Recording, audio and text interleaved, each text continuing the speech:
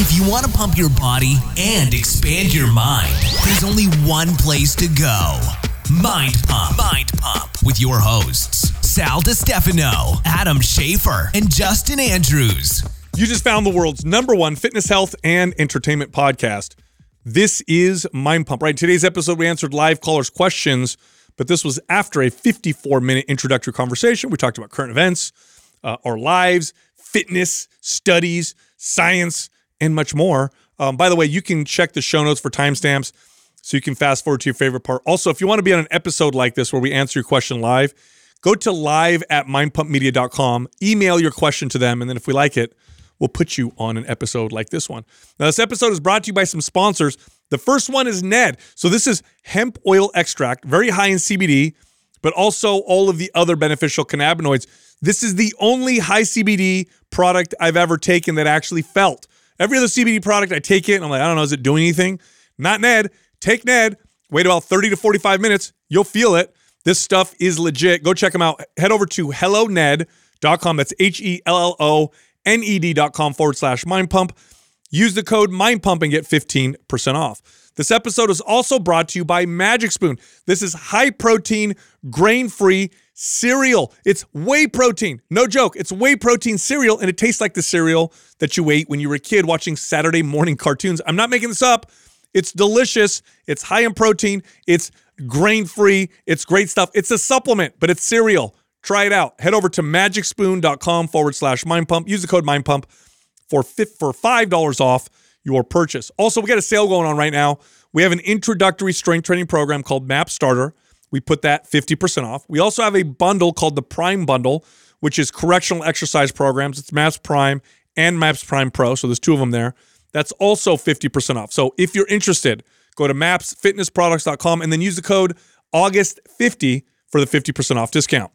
All right, here comes the show. T-shirt time! And it's T-shirt time. Oh, shit, Doug. You know it's my favorite time of the week. This week we have 5 reviews, 3 from Apple Podcasts, 2 from Facebook. The Apple Podcast winners are Certified Ninja. Oh, shit. This is my Honest 9 gag review. Yes, I'm a female and highly educated is the third one. Wow. Some very fancy names today. And for Facebook, we have Jimmy Tallow and Jeremy Brown. All 5 of you are winners. Send the name I just read to iTunes at mindpumpmedia.com. Include your shirt size and your shipping address, and we'll get that shirt right out to you. A little bit of exercise every single day is superior to a lot of exercise done maybe 2 days a week.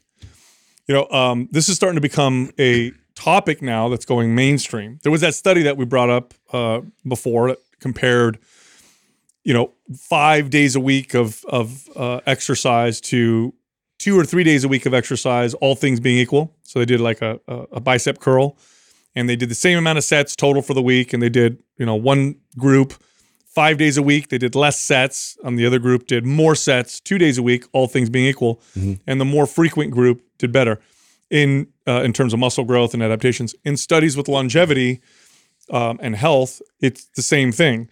People who work out a little bit every day tend to be better off than people who work out less frequently but do a lot on other days. So even if the total time is equated or equal, the frequency makes the biggest difference. And I noticed this with clients. I noticed this with myself.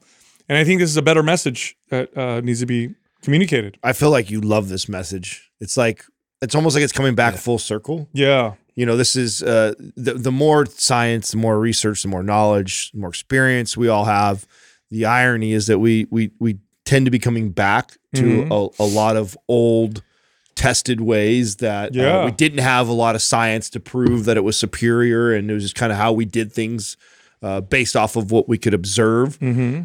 And that kind of moved us forward. And then we get all this great technology that helps us do all this great research, and then we become it's funny too what you're talking about right now. I was just recently looking at a post that was on impact theory, and Ben Greenfield I would consider our biohacking pseudoscience type of friend, and I don't say pseudoscience in a slide like it's meant. I think that just he goes cutting edge, and he talks about stuff that is maybe some animal studies, observations, and he breaks it down. We do a lot of self experiments. Also, yeah, and I saw underneath there our other friend Lane just blasting Tom Bilyeu for having him and other people in the space. And what I'm reminded of is just like, I don't know how arrogant we've become when it comes to science, that we just we all become very dogmatic about our beliefs, and then we fight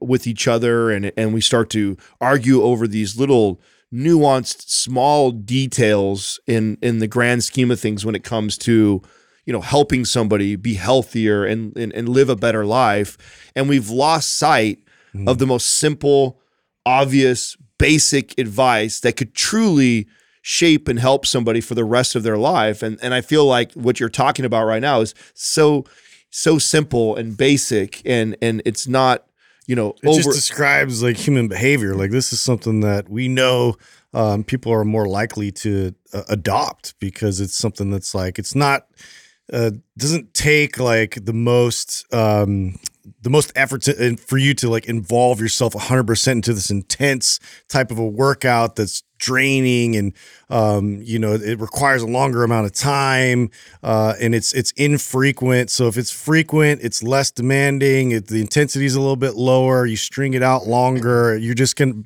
be more likely to have success. I'll use an extreme example of that. Okay, so imagine if we took two groups of people, and let's say the goal was longevity and health. Okay, that's the goal. So let's see which group has better markers of longevity and health. And on one group, we said once a week we want you to go for a 3.5 hour walk. So every Saturday, scheduled 3.5 hours. The other group, 30 minutes a day. Okay, it adds up to the same. It adds up to the same total time. Which group is going to have less injuries? Which group is going to have better health markers? Yeah. Which group is, and this is something that we never consider in the fitness space. Never. And this is the thing you should consider first and foremost, always. And you learn this as a trainer after decades of training people. Which one is more likely to lead to consistent behaviors? Is it easier to get the average person to do a 3.5 hour walk once a week, or to get them to walk 30 minutes a day? Yeah. Right? We don't consider those things. So that's an extreme example of what I'm talking about. Well, you're also explaining cardio, right? Walking or hiking. And what I think is interesting about the study that you're referencing is that this has to do with strength training. Now, of course, we could get so extreme that it gets ridiculous, but this is true for any activity, any learning, any type of adaptation. You're better off with frequent exposure than you are with infrequent, intense, long exposure, unless the goal is, let's train your mental fortitude. Like, I want to teach someone to be able to weather the storm and just go crazy, Okay, then the 3.5 hour walk might teach you to just ignore your body's signals and all that stuff. But we're talking about the most important stuff in health and fitness, which is longevity, consistency. That's the biggest problem. Well, it's general population stuff. This isn't like, we're not talking about sports. We're not talking about bodybuilders. We're not talking about, that sort of part of the population. We're talking about your everyday average person. Like, how can we get them to buy into it without too much barrier in front of them? Yeah, well, imagine this. Imagine you got two people arguing with each other. I work out. I do 2 35-minute workouts a week where I lift weights. And the other guy goes, well, I do 10 minutes a day. And he's like, well, that's 10 minutes a day is not enough. Add up the time, it's the same. And the studies will show, or starting to show, what we've all experienced, which is the 10 minutes a day probably is a little bit better, especially when it comes to, like I said, the behavior consistency aspect. You know what's funny? This is how well proven this is. You guys ever remember the old school birth control that came in it was like the circular thing? And like 2 days were sugar pills or whatever. They would put in placebo pills in there. Yeah. Because they knew studies would show quite clearly that if women skip days, they were less likely to be consistent rather than just take one every day. And then some of these are fake and some of them are real. So you'll have the days off that you're supposed to have or whatever. Now, I know birth controls differently these days or whatever, but that's kind of the point I'm trying to make. Now, to what you're saying, Adam, I think it's important to understand something. There's two things that we need to get here. One is there are a lot of bullshit artists. There are a lot of people with nefarious intent in every market, and that's true for the fitness and health market. Okay, there are people that are just trying to sell you crap, that are just trying to make a buck, that are going to prey on your insecurities. In fact, they call that, finding someone's pain points. Okay, if you've ever taken a sales course, they'll use this. Find someone's pain point. Right, in fitness, it's you feel bad about yourself. You're ugly. You're fat. You're not sexy. Okay. So those are pain points, and they use those. So they manipulate people through these pain points. Very effective to get people to buy something short term. It's very ineffective to give someone long-term successful results. It's also easier to sell than it is doing the right way. So our space is filled with that. However, there are people in our space who have really good intentions, who truly want to help people. And does that mean that everything they say is going to be 100% accurate? Or does that mean that they're going to communicate everything in the perfect way? No. But my goal, and we've talked about this, is to elevate the people with the good intentions, because they modify their message. They're the ones that say, oh, I was wrong about that. They're the ones that say, wait, is that really helping people? And we've identified that there's some good people in space. And guess what? You just brought two of them up, which they don't like each other. Right. Lane Norton, Ben Greenfield.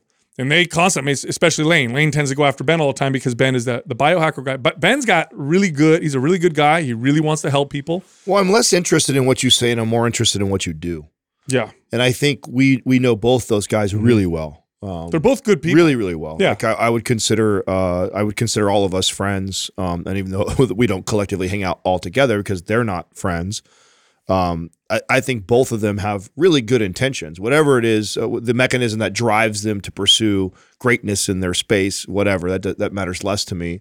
But their intent is to truly to help and educate people. And you can see that. I mean, we've all been to Ben's house multiple times. I know Justin stayed with him for the weekend, and like you can tell by the way he lives his life that he's not some pseudo. Like I saw somebody called him a pseudoscience grifter. I mean, the guy's not out trying to make a bunch of money off of people. Even the way, to be honest with you, and I've criticized Ben off air with these guys, that he's not this like super business go make a ton of money guy. Like that's not the way he's structured his business. He's very conservative with his money, and he doesn't spend it frivolously, and he's not trying. He doesn't even pay attention to us. In fact, he spends, I think, sometimes even more money on educating himself every year than he does on probably producing more revenue for his business. So, I mean, I just and to be clear, we've disagreed with both Lane and Ben. That's right. Many times, just like I disagree with you guys sometimes. You guys are my best friends.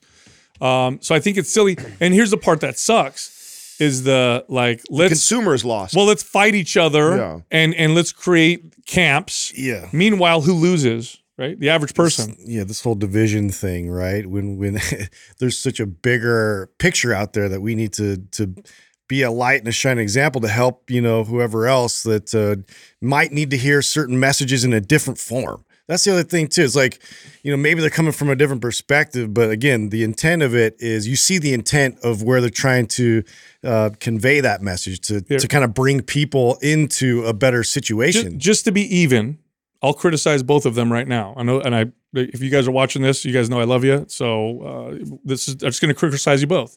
Ben loves to promote essential amino acids. Okay. We've said many times essential amino acid supplements are a waste of money if you eat a lot of protein. If you eat enough protein, supplementing with essential amino acids is a waste of money. Now, why does Ben promote essential amino acids? He's a big promoter of fasting, skipping meals, eating low calories. Also endurance training. Crazy endurance training. Okay, in those contexts, it actually makes sense in many cases. If you're not eating a lot of protein, if you're fasting a lot, if you're doing that kind of stuff, essential amino acids actually make a big difference. For the average person, we always say try to get a lot of protein and then don't waste your money on essential amino acids. Okay. Lane did a post recently, and I actually commented underneath it where he said he criticized people who say that some foods are addictive. Foods aren't addictive, it's and I said, no. And I said, look, I get where he's coming from in the sense that, it's not like cocaine or, people aren't, turning tricks on the corner for fast food or whatever. However, it's proven, it's a fact that foods that create more rewards to the body in terms of dopamine, serotonin, like hyperpalatable foods. There's a mechanistic addiction, and then there's a behavioral addiction. Right, and so foods that make you feel good real quick, like hyperpalatable foods, are more likely to be addictive and have people abuse foods the way that people can abuse drugs. Yes. So then, yes, you can say that some foods are more addictive than others. So that's what I said to him in my comment, and that's where I oppose what he's saying when he tries to make everything kind of a little more black and white. But both guys are very, very good intentions, lots of integrity. And Lane and Ben are both the kind of people that would sit there and, if shown the right evidence, made the right argument, they'd say, oh, yeah, I agree. I'm sorry. That was wrong. Yeah, totally. I just see him as like, one's a lot more of a clinical background perspective, study heavy, like controlled environment. One is like, out there sort of like experimenting, self-experimenting, kind of a little bit more on the theoretical. fringe. Listen, I said this on the show many times in defense of Ben. It's like, there is no other person. Okay, we've been doing this now for 7+ years. We've met hundreds of brilliant minds in the health and fitness space. Hundreds by now, okay? There is no person I have yet to meet that I would rather go out and test all of these fringe things and report back to me what he thinks. Yeah. And respect his opinion. Yeah. That's Ben. And so I don't care. So it doesn't mean you need to, I don't adopt 95% of the stuff he talks about because I'm not interested in that. But I'm curious enough to hear what he's doing with it and his feedback on it, because I think he's one of the best people to go do that because he's really smart and he's one of the most consistent, most disciplined people I've ever met in my life. And if somebody is going to be doing fringe stuff and then reporting back on what they notice, that's the person that I want to know. Yeah. I don't want... You need outliers. Yes. You need people to test the system. Like, it's great to have a airtight system that you think is airtight, but then you need people to test that from the outside. Yes. To really get even more knowledge that we can all benefit from. Yeah, so you need both of those things. Here's the enemy. The enemy is people who are trying to rip people off, who are purposefully lying, and who are preying on the average consumer's insecurities in order to sell their products. Here's the good guys. Everybody that truly wants to help people. Now, you know what's in this category of good guys? Bodybuilders, could be power lifters, CrossFitters, people who use kettlebells, biohackers, people who believe in minimalism, people who are like strictly about clinical Western, science data, people who are about Chinese medicine, Ayurvedic medicine. Right. Now, they're all different, but they need to stop fighting each other over certain things. In fact, I would love to see discussions and debates. Like I'll never forget this. I remember I had this great discussion with this acupuncturist who used to rent space in my studio. I mean, back in the day when I had my studio, I was your typical trainer. I knew exercises, I knew calories, and I knew macros. That was it. Wellness was not a part of my vernacular. It wasn't what I understood. I didn't talk about behaviors at this particular time. I was very much really good at knowing the trainer stuff, and that was it.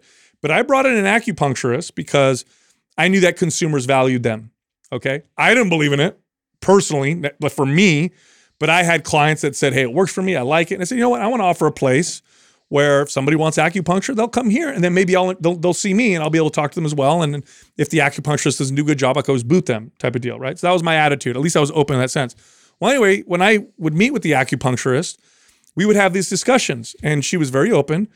And I'd say, so how does it work? Because I've seen a couple studies that show that it actually reduces pain for some people. I tend to believe it's placebo. Please don't take this the wrong way, but like, explain to me. And she goes, well, it's the way that chi flows through the body. And so she's explaining it from Chinese medicine perspective, which I had zero exposure to, understanding. Everything at that point for me was very, at the most, Western medicine. So she's saying that, and I'm listening.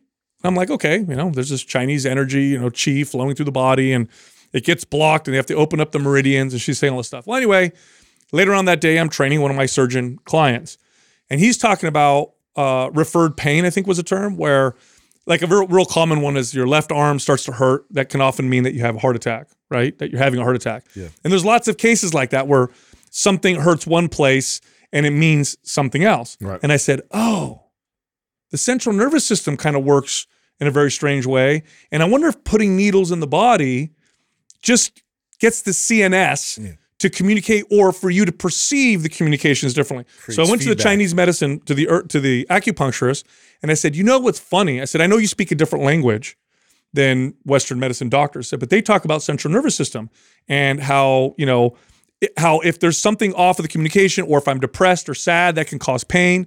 I said, I wonder if we're just speaking a different language. She goes, oh, that makes a lot of, and we had this wonderful discussion after that. But you know what? She wants to help people. I want to help people. So rather than being like, your way's wrong, like, okay, let's figure this out and work There's together. different terms and things culturally, like people are raised with and grow up with, and so they understand things like in terms of like how you describe things a little bit differently. And so it doesn't mean that it's to completely like abandon that because it's not using clinical terms. So I find that just it's arrogance, I think is the best word to describe most of like what I see in terms of like when people really get into fights about it, because they're adamant that they're right. Which is to me is always a red flag because you know like it's more than that. It's I'm right and you're wrong. Yeah, it's I feel like sometimes we're becoming dumber and more divisive. Like it's literally, and a lot of it has to do, unfortunately, with the way we consume content now, right? It's the every year a new report comes out on the attention span and how fast how little time you have to capture someone's attention. So you get these little sound bites, right? So you got, I don't know how many hundreds of people commenting on the post that we're referring to right now, where it's a clip of Ben speaking for 30 seconds. Yeah, and he's saying basically the benefits of fasting post-workout. Now, I haven't listened to the whole podcast at all, but I bet you he's being nuanced and saying, well, you know, if you eat right afterwards, maybe it'll benefit you if you're going to work out again. But here's in a case where fasting maybe. I bet you that's what he said. I'm going to guess. I didn't listen to the whole thing. Nonetheless, what he's saying is also true, and in some contexts, I would actually. I used to tell some clients if you to go not back, eat after if you workout go sometimes. back far enough in this podcast, when I was competing, I go into a cut. This was one of the first meals I cut out. Was post workout. I would train, and then I would extend the meal for as long as I could until the next one. That was one of the first things that I did when I started to restrict calories. The first meal to go. Now, when I was trying to bulk, the opposite. I was always in a hurry to get more food in every 2 hours or less because I had the amount of calories I had to consume. And so I would be shake at the gym, and then I would do eating again 30 minutes later, another meal. Well, quickly, when I would go the other direction, those are the first two and I felt amazing from that. And that's just my own experience. It was something that I continued to do the entire time I competed. So, well, with gut health issues, eating in an inflamed state. So if you have a really intense workout and then you eat afterwards, you might actually cause yourself some gastro distress, some inflammation in the gut. By the way, I remember I used to have a practitioner in my studio that used to talk about leaky gut syndrome. And I remember that, again, I had doctors that would come in and work out, and they used to smirk. They would scoff at and that scoff term. and laugh. Oh, leaky gut syndrome. Oh, that's so ridiculous. This, pseudoscience bullshit. You know what they call that now? Intestinal hyperpermeability. No, that's the medical term for it now because they've identified that. Totally different. It's a real thing. What about adrenal fatigue? Oh God, your adrenals don't get fatigued. That's baloney. You know what they call it now? HPA axis dysfunction. So the adrenals don't get fatigued, but the symptoms are the same. They just didn't really call it the right thing. So this is where things get a little silly to me. And what happens is we end up, you know what it reminds me of? It reminds me of the political elite. And what they do is they're really good at getting everybody to fight with each other, so they ignore who the hell who's really causing the shit. Exactly. So we're over here fighting each other over a bunch of stuff. Just change definitions and words, and then pretend that they're right the whole time. Yeah, and then meanwhile they're up there, raking it in and acting the same or whatever. So anyway, I just we need to kind of work together because the common enemy is obesity, poor health, poor mental health, and the answers to that are in our space. But we get in our own way all the time. I hate seeing it. I hate seeing when we get in our own way. It used to fire me up more than it does now. Now I'm just like, we're now at a size that we're impacting enough people and we're helping enough people that my attitude now is just like, if you guys can't figure it out, watch us. Yeah. That's my attitude. Like if you can't figure out how to work together and help people improve themselves instead of attacking each other and trying to put people down all the time to get a leg up, okay, fine. Don't. You can just watch us because I think the right and better message will eventually win. And that's what we've experienced in this whole process that we've been going through. This is that, we didn't have this overnight success. It wasn't this, we turned these things on and we created some viral stuff. And then all of a sudden, here came all the success. Like it's been a slow grind and process of communicating the same message over and over thousands of different ways. It's always going to be tempting because conflict and drama is always going to bring eyes and ears and attention. And a lot of these health professionals, they get sucked into that, and they look at the likes, they look at the activity, and just how it elevates their business. But now they're losing their message and their integrity along the way. By the way, okay, speaking of like being able to put a message out to just trick everybody, to show how easy it is to put out misinformation and get everybody to act in a particular way. That video you sent. Oh my God. On the Bored Ape Yacht Club. Bored Ape Yacht Club. The largest, most successful NFT project to date. And it was it's a biggest massive manipulation in history. It's probably a massive troll job. Yeah. Massive. So for people who don't know, so 4chan is this like super. Were you aware of 4chan before this? I'd never been on it. So I wasn't aware of it until I watched that video. Okay, so I've never been on it, but I do know that this is basically like it's anarchy of the internet. Like you can say it's anonymous, so they can go on there and anonymously like post whatever like horrible shit they want to. It's almost like they're being a character, you know, and they're like, ooh, I'm posting all this like controversial stuff, and nobody's gonna know it's me. But also, you end up getting these groups that connect on there. Yeah, and then by the way, 4chan is responsible for many of the viral memes that meme culture is originated from there. Yeah, like messages that come out.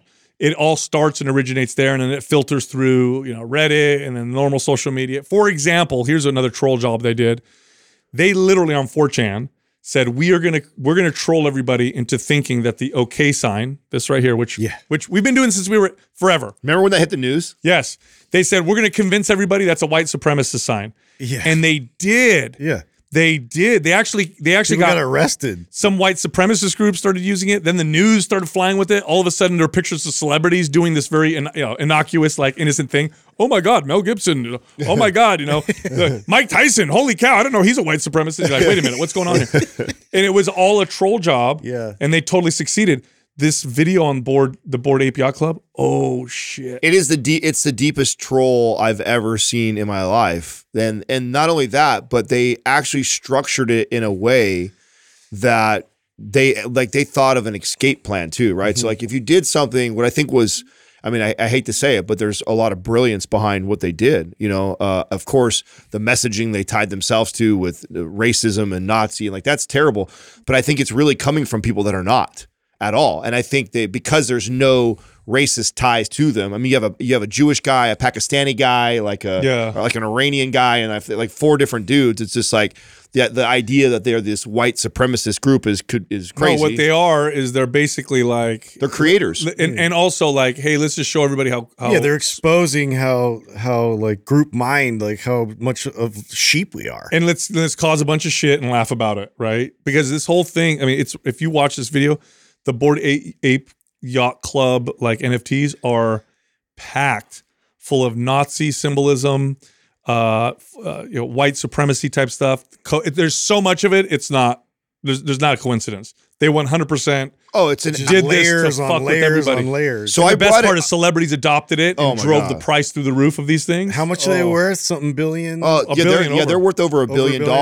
And like the individual NFTs, like so the individual apes, I think range from like as on the low end like $150K to I think some of them sell over $1 million for some of these. Like, do you think that the price of them is going to go up or down now? So here's this is all coming out. Okay, so I was telling Katrina this, and she's like, "Well, didn't you just sell it then?" I'm like, okay. So now you get wind that it's this race thing, so you profit off of it. People find out you made money off of it. That's right. Then people find out you profited and made money off of it. And she's like, oh, okay, well then you just burn it and then you don't use it because you can destroy it. Okay, well then you basically light on fire $500,000. Yeah. Like what a crazy fucking predicament they put everybody in. Now. You also don't want to admit that it may be true. Yep. So you may be like, I'm just going to sit over here and be quiet. Well, no, they gave. Okay, so that was the part of what, and I know brilliance is the word I'm using because I can't think of a better term for it because I think it was just so crafty what they did. But they gave themselves plausible deniability because there are no real ties to them like that, and they actually have like kind of a plausible story on why they're all like that. They put a different CEO as the face of the brand who has been told her own story and is defensive about all that. And so they've really kind of covered all their tracks, and they could and that's why it still exists. I've never seen something that has so many crazy racist, white supremacist type ties to it that has not been blasted and shut down. You know what it shows? Well, the creators too. I mean, they were fictional writers, Yes. creative writers. Yeah, two of them were creative writers. I mean, you could tell. Like, there's just layers on layers. Like somebody that came up with like Game of Thrones, right? Yeah. For instance, and like all the different characters, all the different scenarios. Like they pulled from history, like all these different imagery, like all these things. So it's like you have to go back and look all this stuff up to really see it for what it is. Do you know what it reminds me of? Do you remember the show Saved by the Bell? Yeah. Do you remember what's her name? Kelly, was that her name? Yeah, the Kelly pretty one, right? Kapowski, dude. And remember, it was like she's so popular, and whatever she does, everybody does. So one day she came to school and she had a pizza on her head, and then the next day everybody's Everybody's wearing got pizza? Yeah. Yes. That's what they did. They basically were like, if we can 100%, get celebrities to say something's cool, Yeah. everybody's a sheep are going to follow along. Exactly what happened. Yep. It's exactly celebrities adopted this Bored Ape these NFTs. Yeah. And all of a sudden they're valuable because why? Because Jay-Z owns a couple of them and all these like whoa. Yeah, Eminem, Jimmy Fallon. I think Ellen has one. Like, I mean, Steph Curry. I mean, they got athletes. They got musicians. So they my got question TV is, stars. do you They think because of the controversy they're worth more now or less? Because I'm thinking, my God, I Yeah. wonder if they're going to be worth more now That's a because good question. it's going to be revealed it's being revealed as the greatest troll job of So all the history. end of that video that I sent you, and I forget the guy, Philion is the name of the guy, to give him credit for the video, YouTube guy. He calls for, they can destroy it because you own it. So you can do whatever you want. You could technically destroy it. And if everybody agreed to destroy it, it would completely destroy the business. Right. It would shut it down completely, and then Right. no more money to be made, and it would be over or whatever like that. But that would require everybody coming together and banding together and destroying it. So long as and think about this: if half the people destroy it and the other half don't, the value will go up. Yeah. It's now more rare. Well, do you know how much money like Nazi memorabilia can be worth? Did you know? Like if you It's found crazy. like Hitler's like shirt, yeah, you know, he's a terrible man. That's priceless. yeah. So I wonder if the value goes up because, you know, of all the Of course. the fact that it was a Notorious- troll job. Yeah. Of course. And okay, these guys are so deep, you know, to Justin's point about Game of Thrones, there's so many layers to this that I think it would be naive of me to think that I have it even all figured out, like that they don't even already have like the steps of how it would unfold already figured out. So I think that's all part of the plan. As deep as these guys went, do you not think that there's more to the plan? You have to think that, right? Well, No. okay, so you guys didn't watch the documentary Into the Storm about QAnon. No. You should watch that. But it talks about all these groups, the 8chan, the 4chan, like all Yeah. these like savvy internet people, whatever, and just how one person sort of like claims anonymously that they have this inside in the administration when Trump was in office, and then it just became like this story of like leaks and like all this stuff, and then Pizzagate. you know, and you just think like whether or not Trump was playing into that or whatever, or like, you know, there was actually somebody, like it just became one of those things of legend where it just kind of took a life of its own. Now everybody keeps contributing to it, and then it's like this whole like subculture that thinks that like they have all the answers, and it's pretty crazy to see like this online community, what they're capable of. I'm telling you, the internet is literally fire. And what I mean by that is like we discovered fire, and we discovered something that could warm us and cook our food. And we also discovered one of the most ultimate forms of killing and weaponry. Same thing with It's nuclear like World power. of Warcraft, but like they try to make it real. Like Well- they create these characters, personas online, but they're actually really affecting the world. Well, I'm just saying, like it's literally amplifying human behavior. I mean, both all for good all and this bad. feeds into my theory on that we're moving in this direction of plugged and unplugged, right? Like the more power they gain and the more they can manipulate like that, the more people start waking up and realizing like, I got to stay out of this, because at this point, what is true? What is true, and how, and am I being manipulated, and am I being taken advantage of by being connected and in here? Oh, wow. And so it's just driving that direction further. And then you have some people that, fuck it, I'm going to accept it. I want to be a part of it. I don't care, or whatever. So I still think we're and what I see when I see things like this is we're moving faster than I thought. Like I say, like in our lifetime, I think we're going to see this. Maybe my mom doesn't see it or what that. But when I see things like this come out, I go like, man, maybe it will happen before my mom even goes. Like maybe she'll get to see this time where we will be separated, where there's plugged in and unplugged. You know what happens to me when I see this? My first initial reaction is like, "Oh, people are so stupid. Look how easily they're tricked." And then I go, "Wait a minute. What have I been tricked about? I'm always thinking about that. Am I getting pulled around and fooled with? And I would totally not be aware. And it's arrogant of me to think I'm so wise and smart that I wouldn't see it. Conspiracy. Here we go. Thank you for setting me up. You got it on the tee there. You got it, my friend. Yeah. So I wasn't aware of this one. This is like 2015, I guess. But you guys might have heard about like this sort of floating city in China that they saw. It was basically, and I have it. Oh, in the sky. I really feel like we should get high for this conversation. Yes. No. So there's like a video. There's a video of it, and like people there, according to like people around, they claim they all saw it. So there's all these eyewitness accounts. A floating city? Yes, it was in the sky. And so science tries to basically describe this as like some kind of mirage effect, right? So you have like.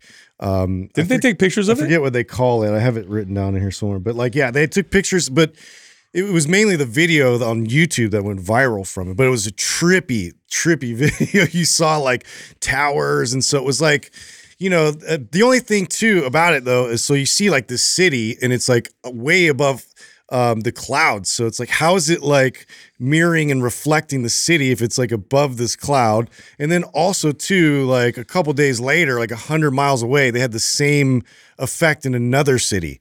I saw this video. Yeah.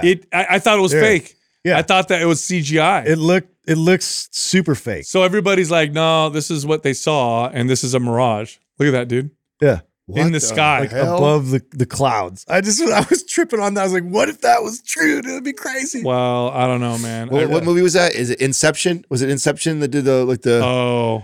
Well, you know what? So like shit started getting real weird right around the Fata Morgana effect. That's what it was. Yeah. Okay, so in 2016 is when shit started getting weird. That's when they turned on that Large Hadron Collider. I'm telling you, dude. We've moved into a weird Bro, I'm trying to put all the puzzle pieces together. It's just all like not aligning, dude. Hey, if we go to Justin's house, he's got a room with the wall strings, a bunch of red strings that connect. Like this. And then they said this, but then I saw this. Somewhere on there's cheese. I'm just always scratching my head, dude. Everything ties back to that. Yeah. It's so the world is so weird now. Yeah. Like, I watch every science fiction movie you can think of, and it's like, I swear to God, like you're just starting to see all this stuff starting to come out. Oh, that's why. All right, I'm going to talk about some science. Let's take it. Let's have some fun here. So Harvard University has a page. I'm going to pull it up on the proven effects of cannabinoids, in particular cannabidiol, CBD. This is pretty good. This is Harvard, so this is like proven by studies, which is pretty good. So. Anxiety. They're showing that CBD helps with anxiety now in studies. Although initially that was something that people said, no, it doesn't. Now, finally, all the anecdotes or people are saying, it makes me feel more calm. Studies are showing, no, there's definitely an anxiolytic effect. Insomnia. So for sleep, again, a lot of people talk about that. Chronic pain. And then here's one that, an addiction, by the way. CBD can help lower cravings for tobacco and heroin. Oh, I didn't know that. Yeah, so that's interesting. So remember those old studies? Well, remember when they first started to legalize medical marijuana, and there was like lots of people against it, and then they had studies showing, well, wait a minute, the states where they legalized marijuana for medical use, there's less use of opiates. Oh, that's right. I do remember that. Yeah, I do. Okay, so they're showing that it actually reduces cravings. So you get a hankering for heroin, Another reason why they don't want to make it fully legal. Well, though, too. I mean, there you go, right? Yeah. So here's another one, and this one I was not aware of. So CBD balms or creams that you rub on the skin, I'm always really skeptical. I've always been skeptical though. So I'm like, okay, the cannabinoid receptors, you have to ingest it. They're in the body. Is it systemic? Is there a localized effect in the skin? Right. Whatever. There's studies that show that rubbing balms on your skin can help lower pain and inflammation. I mean, your skin's a giant organ, so the fact it is, but I would imagine it being this kind of systemic effect. But they're showing these studies it's localized too. So if it's my elbow that hurts, rub it on my elbow, and it makes my elbow feel better. So then it has to be penetrating deeper than the skin. Either that or on the skin itself. So when you rub like old school like Tiger Balm and shit like that. Yeah. Well, it's because it emanates that sort of scent that doesn't it trigger? Well, it's not the scent so much as it tricks your body into thinking something's cold or warm. So it's like you ever eat like you ever eat mint gum and then drink water and it's like feels like it's freezing. Yeah. Okay, it's not. Well, obviously the water's not cold, But what that mint does is it tricks the nerves in your mouth into thinking you're perceiving cold. Okay. So when you rub something on that feels cool, even though it's not cold, the perception of coolness Is that the same mechanism that's going on? similar. Oh, wow. And so what happens is your CNS perceives it as less pain. So there's still pain there, but you're perceiving it differently so that it doesn't hurt as much. So do you have to combine then some kind of heating or No. cooling effect to CBD? no, or do you it's just do it- it's so just the that's- CBD. Now, one of so our now how does that work? so that's what I'm guessing. Yeah. I don't know. So Ned, one of our partners, they have a balm, a hemp oil balm. We've never talked about it because I've always been skeptical. Mm-hmm. I only talk about their hemp oil drops and their other stuff. They have a balm, and so I'm reading these studies. I'm like, okay, well, and they told me this. People love it. I'm like, do they really? Like, how does it work when you rub it in the skin? I know cannabinoids and you have to ingest it.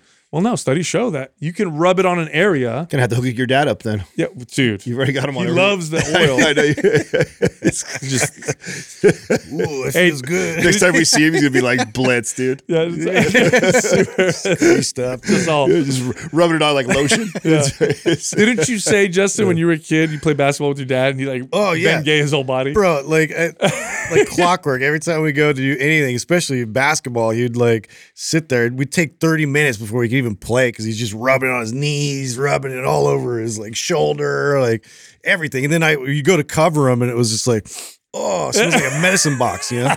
Yeah, You try to grab him. And now I get it. You know, like there's aches and pains and all that. But, Speaking of family, so it's hilarious. I always tell my family, hey, if you guys want any supplements or products from sponsors we work with, they send us a lot of stuff. You're my family. You ever stop by the studio, let me know. I'll let you in the back, grab whatever you want, take it. It's always been open. Okay. I'm very much like that with my family. Nobody ever takes me up on it. If they come by to visit, which is rare, I'll take them back there. They'll take a thing here or there. No big deal. Ever since we started working with Magic Spoon. Oh yeah. And I started having my family members try Magic Spoon. I swear to God, I feel like I'm dealing drugs. I get messages. I get messages from family members now. Yeah. They never visit here. All of a sudden, it's like, hey, you're working tomorrow, right? Like, yeah. What's going on? Oh, you mind if I stop by, grab some Magic You know Spoon? what's funny? I'm like, come on, man. I hoarded some. Now you want that? Now you you want can to stop tell by? that's been going on because we get cases from them every month, right? So they send cases down here, and there's like a couple flavors that not a lot of people like, and all the best flavors are all gone. There's gone. like 60 boxes up there of like flavors that you ever like. That's not like one of my favorite flavors. All the best flavors gone all the time, and we're stocking up on all the other ones. all Dude, the it time. cracks me up. I'm like, it's so weird. I had my studio for 6 years. You just never stop by. Now you want to stop by every month? Dude, you want something else that'll crack you up? It was so funny yesterday. Katrina got Max he's into Mario, so like a lot of his stuff is Mario, and she got him a Mario backpack. It's like his first backpack, right? And he fills it up with like his monster trucks and some of his books and stuff like that. And then he knows how to put his backpack on. But it's the first time my son's ever wore a backpack. It's the first time I've ever seen him wear a backpack, and because of the weight, he naturally puts his arms out like this to counterbalance. Otherwise, he'll fall back. So Frankenstein. So he gets all excited, he puts it on, and then he walks around like this. And then Katrina would be like, son, put your arms by your side. Then he exaggerates his arms by his side.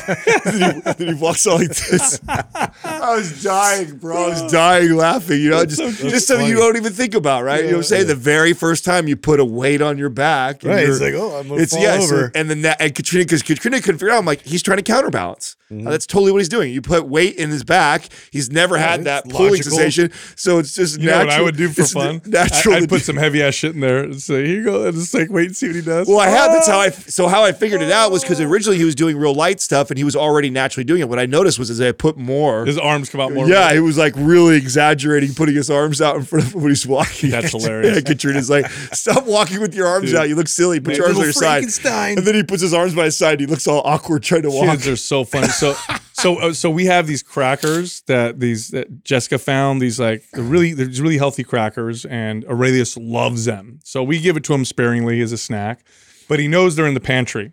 Okay, if I can't find him or I want to get a hold, and I tell him, "Hey, Aurelius, come here, buddy, come here," and he's ignoring me or no. All I got to do is open the pantry. Sure enough, you hear little feet, and he's right there. can I, inside? Nobody, sorry. And then he looks at me and he goes, bye. And he starts pushing me out because he wants to go inside and get his crap. So it's like, if I need to find where he is, I just open the pantry. And then you hear his little feet running. Right there, right behind you. Like, oh. Hungry. I know. It's gotten to the point now where I have to hide. So if I open it, I'm like real quiet and I'm like, I'll hide, I'm eating some of the crackers. It's funny how they make those associations and then how well they know. remember things like that. Max is the same way too. Like if you give him a certain new treat, like I introduced him to a protein bar the other day, which is basically a glorified candy bar, right? Yeah. And boy, for a kid who never really had sugar, and then you give him like a piece of a chocolate candy bar or chocolate protein bar, which again is like, by the way, that reminds me, we should bring this up because we've never talked about this on the show. And it was advice I used to give. Sorry for the derail, but it just reminded me of something that I wanted to share on the show. I used to share this advice when I was a really young trainer because I can't remember where I first read it. And then it was something that I stopped talking about and I didn't think about anymore. And this whole situation with Max and allowing him to have a bite of it like really made me realize and go like, we've been marketed, myself including, been marketed to so well about like protein bars is healthy and it's like it's a great source of protein because it says protein on it and they highlight the grams. But we used to tell clients like if it's not 25% or more protein, then it's not a protein food. And so what you got to pay attention to, and I'm going to throw this company under the bus because I think they taste amazing, is Quest. Is like 80% of their bars. I shouldn't say that. I don't know the numbers. I shouldn't use a percentage like that. The 80% of the ones that are in my house, I should say, that we have, and I have quite a few of them in my pantry. Only one of them actually, I think, passes that test at above 25%. Most of them are. So what is it then? 10, 12, even one of them 5%, but they highlight the protein. So how many grams of protein versus So what? you're talking about way more sugar. That's what I'm saying. Like if not 1/4 of that's what that means. 25% or more means 1/4 of the calories are coming from protein. That's it. At least 1/4 needs to be coming from protein to be considered a real protein food. Got it. Otherwise, it's a carbohydrate or it's a fat. And when you flip those boxes around and you look at the content, just because it says it's a protein bar or protein food, do not be fooled that it's. Let me see. Pull that up, Doug. Which one is that? What does that say? Right? That's their good one. That's the birthday cake. Yeah, that's funny you brought that up. That's the exact one that has 21 grams of protein. Yeah. And how many grams of everything? Now else? look at their other snacks that they have. All their other bars. Well, hold on. How many grams is this? That's 21 grams. No, this is the good one. Oh. This is the one good one. It's 42%. Oh, I see. So that would be considered a protein food. I didn't know they had their bars all had different macros and shit. Oh, yeah. All foods do. Like, so pay attention to this next time you're in the grocery store. So this one's 40-something% protein. Yeah, so that's a good. Considered a protein. Yes, 100%. That would be good. This would be okay. This actually, by the way, it's funny you brought this birthday cake one up. I have all the boxes I have of all their different. So I have their cupcakes or their peanut butter cups. Doug, look those up and look at their little chocolate almond snacks that they have. That are. I see. I see what you're saying. And they're marketed as protein foods. Now, I feel bad. I'm picking on Quest because tons of companies are guilty of this because everybody knows that. Yeah, there's these cookies I see that say that they're protein cookies, but if you look at them, it's like a 400-calorie cookie. And right, and then it has like 10 grams of protein, right? But they market it as a protein food because they put more protein in it, but it's really not a protein food. When you look at the percentage of the protein in ratio to the total calories, if it's not above 25, it's not a protein food, and you're really eating carbohydrates, sugars, and fats with sprinkled a little bit of protein. It's a glorified candy bar. Which if you're trying to eat more calories, I guess is okay, but if you're trying to supplement with protein, yeah. Oh, yeah. I mean, let's be honest. Most people are trying to. What is that one, Doug? What is that? I think this is the peanut butter one. I'm trying to expand it out, but yeah, it would be good to see what those macros look like. It's getting smaller instead of bigger. No. The peanut butter cups. That's the peanut butter cups. Yeah, this one. So it's 190 calories, of which 11 grams are protein. What's the percentage? What's the rest? The percentage is what we're talking about. 22%. So 22, that's not horrible. That's not horrible. But it's lower. Right. So now it wouldn't. So I used to tell clients this. So back when I had clients and I would tell them to go after protein food, I would actually teach them the percentage, not the grams. Because what I found Then was you're just getting a bunch of extra calories. that's and other right. stuff. Because most clients are trying to lose body fat, lose weight. So we're looking for high protein dense foods.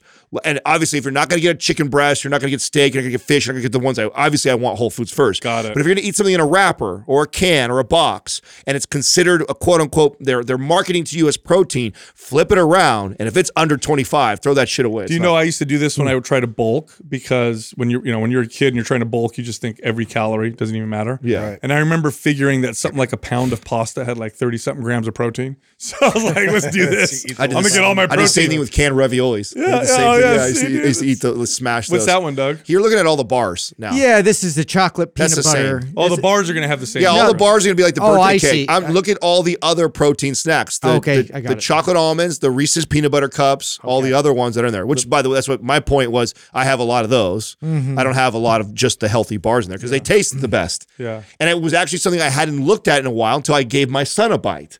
And that's what made me go, you know what? I haven't even checked myself. Something I used to teach to clients to be aware of.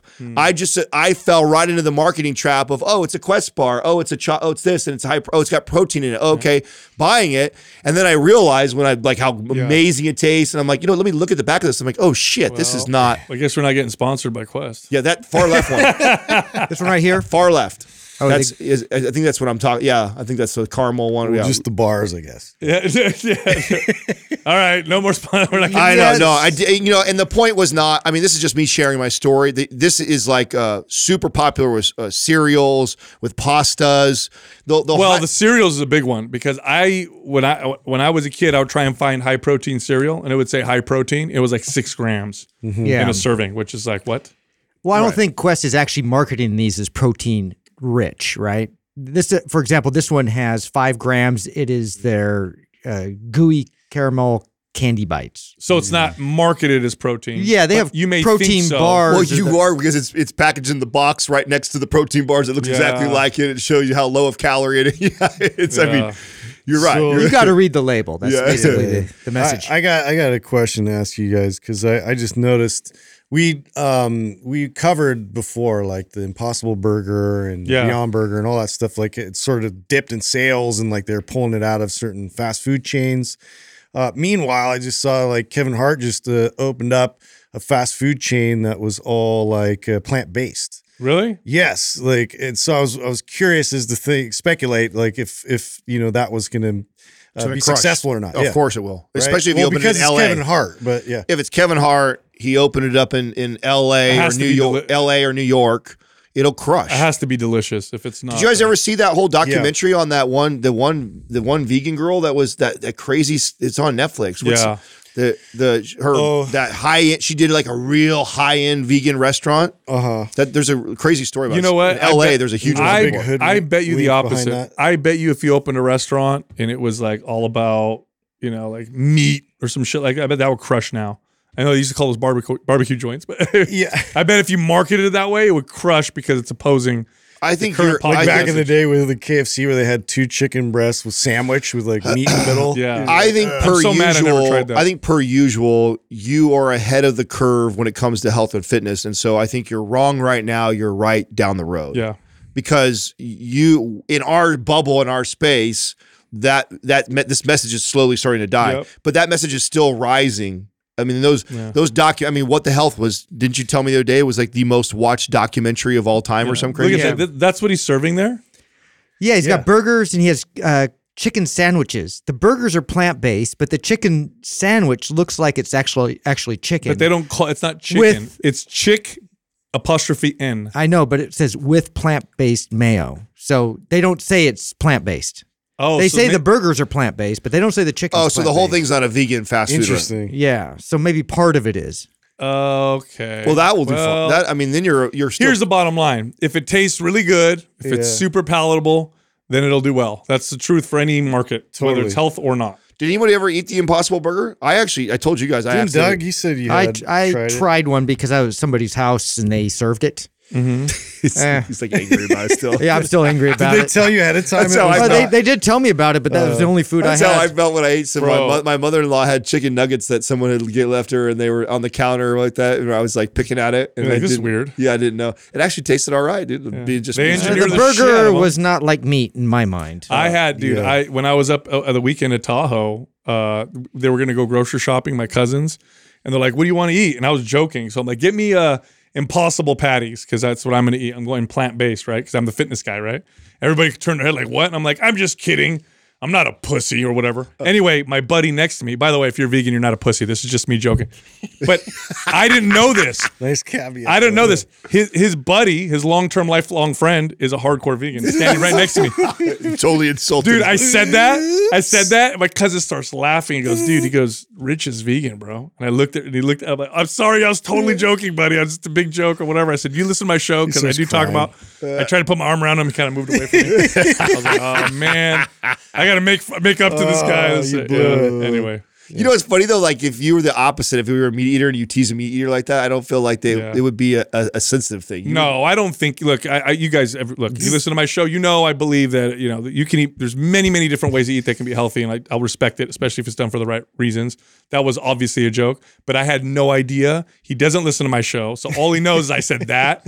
So I looked at his face, and he was like, You know, it's funny you just said that because I was like, Oh, you it's just always awkward. you just slid that in there like for the right reasons. Do you know what percentage? Have we looked up? What's the percentage that do it for like moral reasons?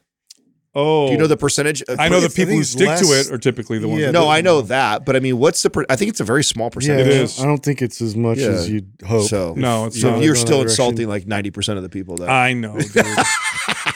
Plus, I just met. Like, I haven't seen this guy in like Yeah. forever. You're And I like, said so what that. are the reasons that you're doing it? Just curious. No. After that, I Trying to told do him, I'm like, "No, better." dude, I'm totally joking. But if you listen to my show, this is how I actually talk about it." Because when you with your buddies, you talk a lot of shit. I love that we have a diehard fan. Okay, they listen. I have no idea who's behind the handle. They listen to every show because I see them comment on YouTube all the time. They hate it when we say Vegan- anything about yeah, veganism. he or she, I don't even know if it's guy or girl, is a hardcore vegan. And anytime vegan comes out of our mouth at all, or anywhere, They go nuts. They go nuts. They go on there like crazy. Well, they have but to go obviously they nuts for the support the protein. show. I mean, they comment every time, so I know they listen to every show. So Yeah. shout I mean, out. they're to, obviously doing it right. They have Yeah. enough energy to type all those words. So, Barely. hey, what kind of training do you do? Do you like strength training, body weight training, weightlifting, Olympic lifting, powerlifting? PRX has it all. This is equipment for your home that folds into the wall, so it takes up very little space, but is extremely sturdy, like commercial gym equipment. It's the best equipment. We have it here at Mind Pump Studios. That's what we work out with. And the best part is you can either pay it all up front or you could do monthly like a gym membership, except it's in your home. That means you can listen to whatever music you want. You can wear whatever you want when you work out. You don't have to shower like Justin. He likes to work out and stink. It's awesome. Go check this company out. Head over to prxperformance.com/Mind Pump, and you'll automatically get a discount because you went through that link. All right, here comes the rest of the show. Our first caller is Gina from Maryland. Hi, Gina. How can we help you? Hi. First, I was going to say thanks so much for having me. I've been listening to the podcast for a while and have really learned a lot. So, yeah, thanks. Thank you. So I'll just read my question. So I've been strength training for about 2 years. Last year, I decided I wanted to restructure a little bit and start working towards specific goals. And so, for example, I set a deadlifting goal weight and really structured my workouts around a deadlift specifically. And so I did end up reaching that goal, but found that towards the end, I was really struggling with overtraining and burnout. I'd never followed a workout program before, so I decided to switch things up, and I purchased the MAP, the Butt Builder mod, which includes anabolic and aesthetic. And so I ran through those programs, anabolic and then aesthetic, and really enjoyed having that structured program. Really enjoyed the full body days. But after phase one, I realized the rep ranges like shoot up. For example, like 8 to 12 reps of deadlift, which really just seems kind of crazy to me since I'm used to working in that lower rep range. And so, I think I've learned that I really enjoy training in that low rep range to reach more strength goals. And found that with those high rep ranges, I feel like I'm plateauing more easily and just kind of struggling to kind of get through it. And so I, especially when I have to do, those like supersets, really high rep ranges. So I think it would help me in terms of motivation to hear your explanations for why training in such high rep ranges for heavy compound movements like squats and deadlifts is beneficial compared to low rep ranges? And then maybe during your opinions on if it's necessary to try to get those high reps, or if it's, fine to just kind of stay in that lower rep range and shoot for strength. If you stick to a rep range all the time, you start to run into problems. Now, typically in the low rep ranges, you start to get joint issues. Your strength stops improving. You don't get as much muscle hypertrophy. So changing even competitive powerlifters go through phases where they do higher reps for what they'll say is more muscle hypertrophy. Then they feel stronger and more stable. Now, the answer to this is actually quite easy. I know what you're doing. You're going too heavy when you go 8 to 12. Yep. You got to go much lighter. So when you go 8 to 12, you go way lighter with the load because you're going too heavy with the 8 to 12, and that's why you're feeling kind of burned out. It's a very different feel when you're going from sets of 3 to sets of 8 or 10, especially in a lift like a deadlift. Like if I'm doing sets of 3, for example, I might go as high as, let's say, 495. If I'm doing sets of 10, I rarely go above 350. Rarely. And that's a big difference. That's a big difference in weight. I probably will keep it around 315, and I'm deadlifting more like a bodybuilder. What I mean by that is I'm focusing on the squeeze and the form and the control, and I'm not trying to push the load like I am when I'm going low rep. So that's the challenge. The challenge is you're going into the second phase with the mentality that you have with the first phase, and that's definitely going to burn you out. Gina, how old are you? 27.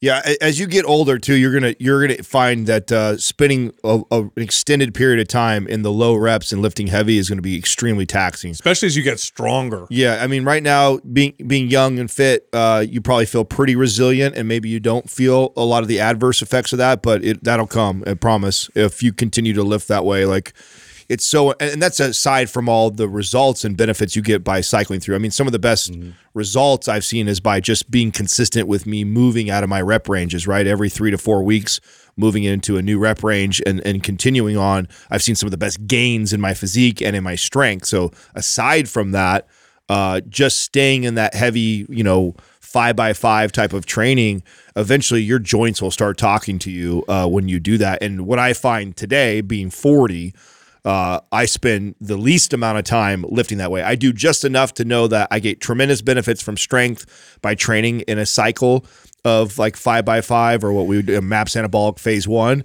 And then I got to get out of it because it's addicting to stay in it because I love to see myself getting stronger. I feel good when I rip heavy weight off the ground, but I've definitely made the connection of how much better my body feels in the higher rep range. And I just think for longevity, you'll eventually need to piece this together. Was it Stan Efferding that was talking about that? Like a major shift in his training to start doing higher reps and his body completely, transformed from there. So it's like, it's just like anything they're saying. It's a completely different mentality and shift of focus going into that style of training, which I think maybe there's a bit of disconnect there, trying to apply the same, process within that, but to focus a little bit more on what type of connection you can get to your specific muscles, not necessarily the movement of it. Yeah, you just gave a fitness tip on this the other day. I did. The Ben Pakulski one right now. It's like the mindset has to change to you feeling the muscle now. Like that's instead of you getting like the power and strength of ripping the weight off the floor or getting out of the hole from a squat, it now shifts over to slowing down the tempo, and I want to feel the muscle through the entire movement and the squeeze of it. It's a total different mindset. Yeah, the weight is okay. Weight that you're on the bar is important to pay attention to. It's much more important to pay attention to it in phase 1. When you get to phase 2 and phase 3, it's really not that important. And don't use phase 1's weights as a reference necessarily. And the mentality is very different. So go into phase 2 and think, okay, I'm going to do 10 reps and I want to feel the muscles that I'm working and I want to feel good. I don't want to feel burnt out. Whatever weight fits that is the right weight, okay? In phase 1, it's a bit of a different mentality. Also, back to Adam's point, the stronger you get, the higher the risk versus reward ratio is with heavy lifts. Like when you're training low reps and you're deadlifting 135, the risk the injury risk is there, but it's not as high as when you're doing it with 225. And then if you get up to 250 or 315, it gets even higher. So this mentality shift is you're going to have to start doing it. And I know it's fun. I enjoy phase 1 style training more than the others. But when I would go into phase 2 and 3 and I didn't entirely shift my mindset, I would 100% go through with what you're going through, which is I felt burnt out. But it was just because I was approaching it the wrong way. It's a totally different mindset. 2 in the tank. Yeah. Okay, great. Thanks.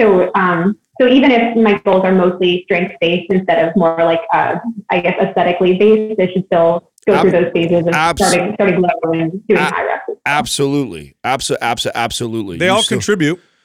It's the body gets adapted to whatever we throw at it. And if you consistently lift like a 5x5 type of style, even if you are seeing some gains, they're going to slow down dramatically, and simply shifting out of that, temporarily into a higher rep range and then coming back to it, you will get stronger faster. Yeah, that way. Gina, are you planning on competing in a strength sport like powerlifting?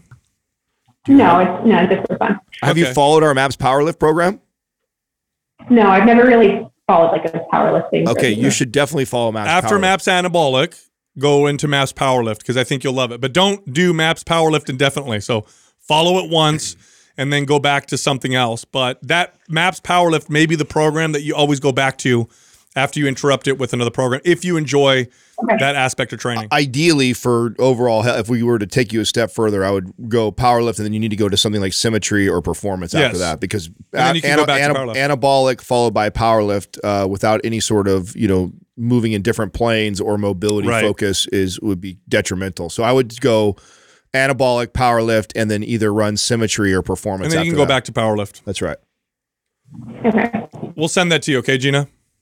Great. Yeah, that makes sense. You got it. Also, thanks so much. I love hearing. Yeah, this is really helpful. I love hearing a 25-year-old female say she's interested in the strength more than the aesthetics. That's such a great, healthy attitude. Awesome. And the side effect of that, Gina, is you're gonna look great. I'm gonna tell you that right now. So. Yeah, it took a long time to be able to admit that, because I think a lot of females feel like it, but I have so much more strength. Awesome. All right, thanks, Gina. I never would have imagined when I got into fitness 20 years ago or more than 20 years ago that I'd have a 20-something-year-old girl tell me, I like the strength part. Yeah. That's like so rare. So I love hearing it. But I mean, she's going to run into the same pitfalls that, everybody else does when they fall in love with a particular style of training. Is eventually the benefits start to taper off, and the only thing you start to get are increased risks of certain issues. And I know that's me too. And you just start to get it in your joints, and your strength stops going up. Yep. And then I switch to 10 reps, and I do that for 4 weeks. I go back to my strength, and boom, I'm stronger. It's like, oh, why didn't I do this before? Well, when the goal is to see your deadlift, squat, bench, it continually get better and better as far as the amount of weight you're lifting, and then you have to move into this like 8 to 10 rep range. Obviously, you have to dramatically drop that, right? And the mindset is supposed to shift, and so it's a psychological game, it's an ego shift. Yeah, it's like totally. My goal is to see more weight on the bar, yet here I am training with significantly less weight on the bar for the next 3 to 4 weeks. It's a bit of a mind fuck for most people that are very focused on the strength side to want to do that. And it can be very addicting to want to swing back into that, especially when you're young and you're not getting, it's easy for me now because my body starts talking to me real quick. I'll go, I'm going to do another week of this heavy lifting. And then it's like, that's why I feel like this is where programs really come in as benefit, because it takes you through that. It's written. Yeah, it's written. Like, this is what I'm doing next. Like, you plan ahead for that, so that way it still benefits you to come back and increase your lifts and still focus on that. But you need to do what's beneficial for your body to be able to keep performing at a high level. And I can't stress this enough. It's not just a little lighter. It's a lot lighter. Strength people need to understand this. It's like I squat with 500 pounds, so if I go down to 400, then I'll do 10 reps. No, go down to 300 and do the 10 reps. You got to go way lighter. It's totally different. Our next caller is Ethan from the UK. Ethan, what's happening? How can we help you? Hi, I had a question about periodizing my training for different. Sorry, let me get it up. It'll just be easier if I get it up. Sorry, I had a question about periodizing my training about different goals and like my current dilemmas. So I'm currently like 21 and I've had like a few different injuries. I've played around with different like split training and like volume and like my frequency and that. And I've started a certification for my personal training, but like I've always been riddled with injuries, whether it's playing sports or whatever. And like what it feels like, whatever I'm doing, after a few months when I get back to full fitness, it's kind of like I just get hit with another injury, and I'm just kind of like wondering, what could I be doing, or is there something wrong that I'm doing in my training? What we want to know a little more about the injury, right? So, what types of injuries are we talking about? And what does your training look like? Is it like, are you getting injured like during a lift, or is it just chronic nagging pain? Like, give us a little more detail. It started off like a few years back, just before I got like fully into like the gym and like lifting and fitness and all that. But I had like I ruptured my ACL, my left ACL. I had some like meniscus damage in that.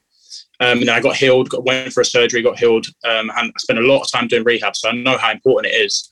And then a few months later, I had another groin injury, so I tried to rehab that. And then my last injury was what I'm guessing is a rotator cuff injury. I went through a few different physios and that, and they were all kind of didn't give me like any definitive answer.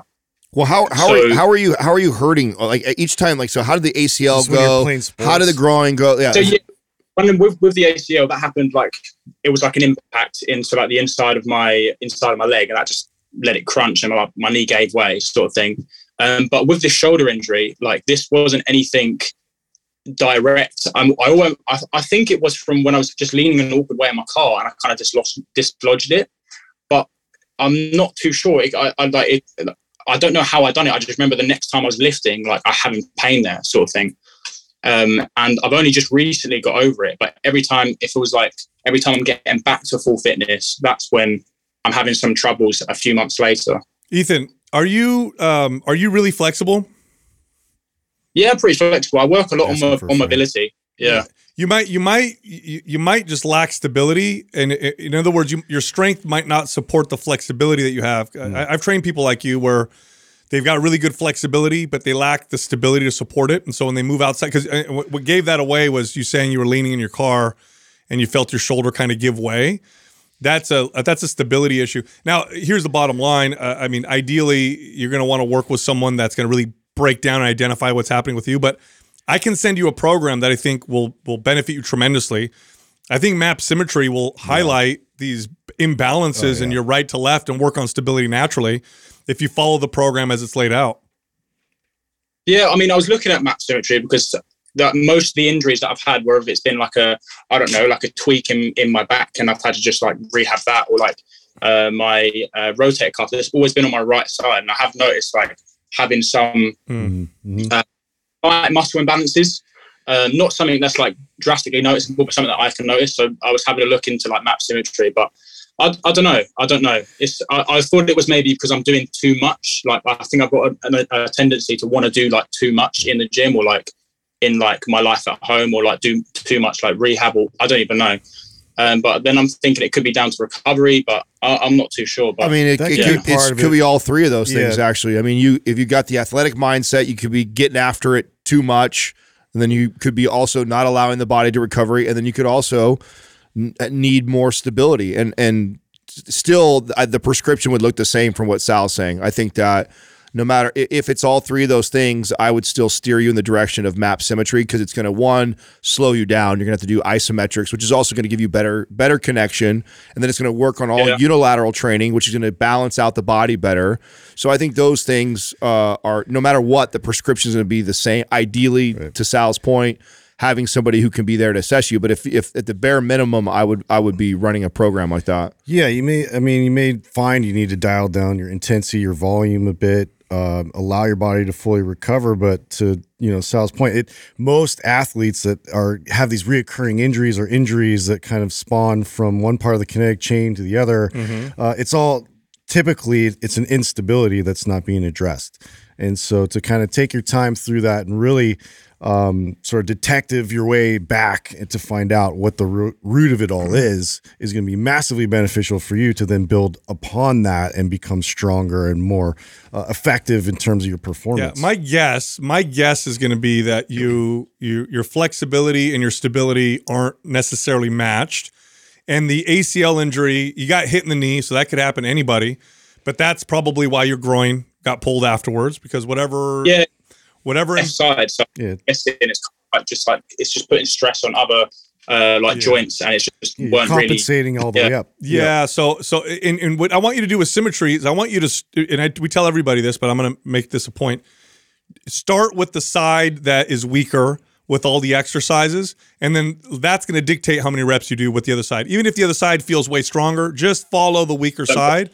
The whole program's about 12 weeks, and you should notice some pretty good balancing effects from following a program like that. And it's so, the reason why it's so effective is because regardless of what your issue is, it tends to get highlighted and corrected because you're doing one side at a time.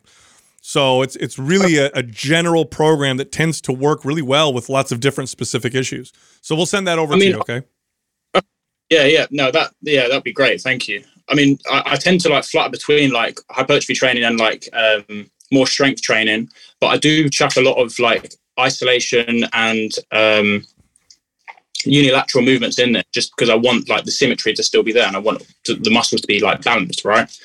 But I have noticed like my left side is a lot stronger. Yeah.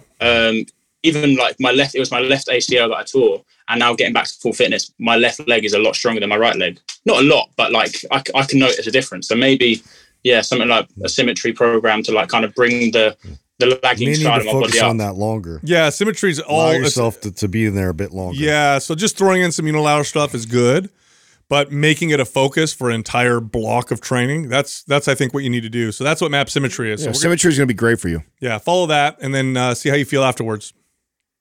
All right, thank you very much. Keep I us just want to say posted. I'm a huge fan. Like, I've been listening for like, I don't know, a year and a half now, and I feel like I've learned so much from you guys. So I just want to say thank you Yeah, appreciate very it. much. Thank you, man. Ethan. Thanks for calling. Cheers. Yeah, it's when you get that, I'm sure you guys have worked with people like this. They'll get one injury, and then it's like after that, lots of injuries, and it's all connected to Knee turns into hip issue, Yep. turns into opposite shoulder issue. Especially when you're talking to an athlete, because you get like the knee injury, ankle, could be anything, right? And then they rehab it, so Then they think go play. and then they go play. And when you play a sport, sports are explosive and dynamic. And when you call upon the body to do something explosive and dynamic, and there's a breakdown somewhere in the kinetic chain, it just figures a way around it. That's right. Like so now, even though his knee has rehabbed and it can function walking and squatting and doing pretty basic movements, but then he goes back to do like an explosive soccer move or something. It's like it isn't the same, and it hasn't. And you have to kind of train it all the way back up to that and balance everything out. Otherwise, other parts of the body overcompensate, and then they get injured because it's like, oh, we've never torqued on the hips like that because normally the ACL and the knee support this movement, and because they haven't been trained up properly. And here's what it is that there's two things. One is in isolation, your knee may be just as strong as it was before. That's right. But your body has a memory. You have an emotional connection to that injury. So even if everything theoretically could work like it did before, like when you get an injury, It still wants to protect you from that. yeah, I mean, when you hurt yourself, everybody knows this. I've hurt myself real bad. I am wary of doing lifts that work that area. It takes me a while to build up the confidence. And that's what I'm aware of, not let alone what I'm not aware of. So so just rehabbing doesn't mean you're ready to go back to what you were doing before. I've had to tell people this many times. Like, great, I'm glad you rehabbed. We still got time. We still have a lot of time to get you back to where you were, how you were moving before. Our next caller is Emmy from Illinois. Hey, Emmy, how can we help you? Hi, guys. So thanks for having me on. I've been listening for the past 5 years, and I've internalized all the wisdom that you share on the podcast, kind of to the point where you're like the little voices in the back of my head. So it's really cool to be here and to talk to you face to face, as it were. So thanks for taking the time to take my question. Awesome. Right on. I'll just dive right into it. So I'm a fencer. I competed in high school and college, but I haven't practiced fencing for a few years since graduating in 2019. So a bit about the sport. Fencing is an Olympic sport. It's highly explosive. There's a lot of lateral movement, quick changes of direction. So in some ways, it's kind of similar to tennis or basketball. And I want to get back into it. Nothing crazy, just practicing maybe once a week, mostly for the mental health benefits, because my fitness goals are longevity. The major concern I have, though, is that my strength to weight ratio is pretty off from my performance peak. So I'm concerned that I'll injure myself if I just dive right back in. So my question is, how would you guys recommend I train to prepare myself for fencing again. Wow, you know what's funny? Smart. You know what's funny, Emmy? Yeah, As great I went question. through a period of watching fencing videos on YouTube. Did you really? I swear. to God. Awesome. It's so fascinating. How? It is. What level did you compete at? So I competed at the club level for college and then also at national tournaments. So Pretty you high can level. either compete on a team, which is what I did for college, and we were club champions for 3 out of the 4 years that I was there. Mhm. And then you can also compete like nationally or internationally. So Okay. I mean, I'm not at like the Olympic level, but you know, I was definitely. So if there was an intruder in your house, are you more likely to grab your sword than grab like a gun or something? So, Just curious. you know, I have my a question, deathly range is like 6 feet away. So if you're closer to me than that, I'm useless. Are you exercising regularly now? Are you still working out? So, great question. So I live a pretty active lifestyle. So I'm getting over 10,000 steps per day for sure. But I'm taking it pretty low volume on training. I'm a PhD student, so I work a ton and I really like leave it all in the field at work kind of a thing. So I like fall into the trap of feeling like I don't have time, and I particularly don't have energy to be like really crushing at the gym. So I'm trying to do like at least once a week, getting in a nice like full body workout. But that's another complication of, you know, the advice I'm asking for is something that fits my schedule. Yeah, as well. well, I got something for you, Emmy. Would it be possible for you to practice 1 or 2 lifts a day? Would take you about 15 to 20 minutes. Would that be something you could do where you just go 1 or 2 lifts and then you're done, but do that on a daily basis? Yeah, that fits great. There's actually a gym in between my house and my work. So if I'm walking to work, which I'm trying to do to get my steps in, then that would be like very reasonable. Okay, believe it or not, that's actually going to give you better results than the once a week full body 15 workout. to 20 minutes. Just literally go to the gym, pick 1 or 2 compound, full body lifts, so like a squat or a deadlift or an overhead press or a lunge, or you can even pick a couple isolation exercises to make up for the fact that it's not compound. Do 15 to 20 minutes, practice the lift, so keep the intensity moderate high, not high. You'll get great results. As far as fencing is concerned, this is going to be a mindset thing. So when you get into the training of it, or you're going to have to go slow because you got to relearn your body. It's like you said earlier, you mentioned strength to weight ratio. It's not the same body. You haven't practiced as like you did before.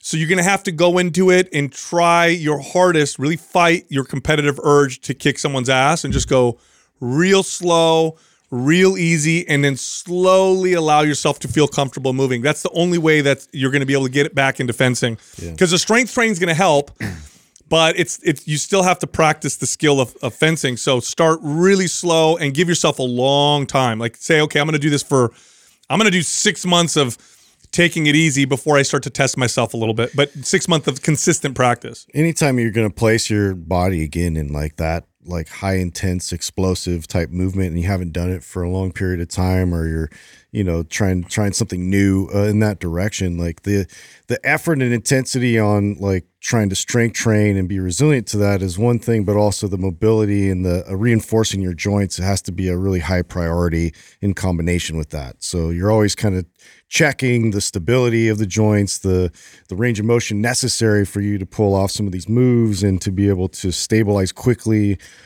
with that and decelerate your body just as much as you're accelerating your body. So just to keep that in mind, like that should be a high priority for you either before priming and then also, sort of the work after that in terms of mobilizing your joints. I'm going to stress the point that Justin and Sal both are making even more. So I don't know how long you've been listening to the show, but during the time that we've been recording the show, I tore my Achilles. And I tore my Achilles from the exact thing that you're talking about right now is my strength to weight ratio did not match what it did when I played basketball. When I played basketball competitively, I was like 180 pounds. Like then all of a sudden I became this big meathead, 230 pounds and strong. And because I felt, I was still I was in shape, I was in good shape. I thought I could go out and play basketball. And I even thought, what I'll do is I'll just go do some pickup games at 24 Hour Fitness. So not real competitive, like not on the highest level, but because I still have that athletic mindset when I hit the court, as you probably do when you pick up the fencing, Same thing, like, and I blew my Achilles, and I was not even going really, really hard, but the ratio was off, and my Achilles just weren't ready for that type of movement. So be very, very careful and cautious of that, especially like the Achilles. And to reinforce that, I wish I would have followed our friend Corey Schlesinger.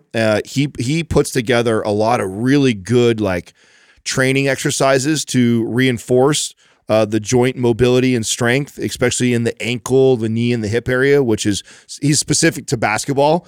So even though it's not fencing, I think a lot of those movement and exercises has carryover to supporting what you're trying to do. So take a look at his Instagram, and I will have somebody tag it on this, what it is. I think is it Schlesinger Training, or I forget what Corey is. Strength. What is it? Schlesh Strength. Okay, Schlesh Strength. Yeah. And we'll tag it on this episode or whatever so you can see it. Yeah. But take a look. He's got a lot of really cool exercises that assisted plyometrics and things like that you can still get the response, but do it in a way where you're not adding damage. I do have a very specific question though I wanted to ask you. Like, can you watch Zorro without like totally being cringe? So I would underscore again that this is the Olympic sport of fencing. So we move like forward and back on a piste. Like it's very there's no jumping. So you're not very jumping on formulaic. tables. So it's not like movie fencing. No, not at all. Okay. Listen, I mean, the biggest challenge for you, I'm going to tell you right now. You said you're studying for a PhD. Is going to be consistency. 1 or 2 exercises a day. That's it. Literally, you walk in the gym, go in, and pick from squats, deadlifts, overhead presses, lunges, rows, bench presses, all the compound kind of basic lifts, and just pick 1 or 2, practice them, and in and out, 20 minutes, do that every single day. You'll be blown away by the results you get, and it'll be better than doing 1 full body workout a week. It'll actually be better than that. So just start with that, and then when you go practice, go real easy. And keep in mind, you are, just so you know, you're throwing a bit at yourself. Okay, you're not really lifting consistently right now. Sal's advice is perfect for like you want to maintain a healthy, fit, strong, good-looking physique. Like that is perfect.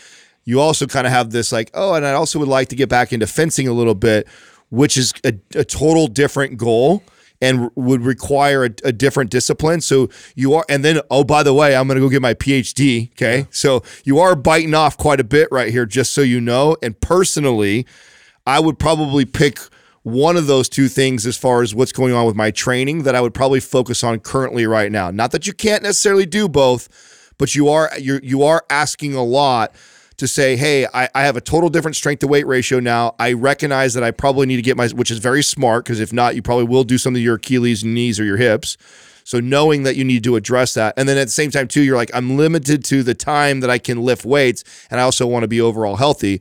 So I would try, if you were my client, I'd be like, hey, you're in the middle of this PhD, can we just do the advice Sal's saying and just be strong and fit, and then maybe over wait time, see how you feel. Yeah, see how you feel, get in the rhythm of that, and then I'll start to give you little bits of this Corey Schlesinger guy's movements, and I'll start adding those into your routine, because a lot of that stuff you could do either at home or in those small training blocks that Sal's talking about, and start kind of building that resiliency up. To kind of do both all at once, you might be setting yourself up for failure, and I think it would be an incredible accomplishment to do either one of those simultaneously, while getting your PhD. Yeah, see what happens. What are you studying, by the way?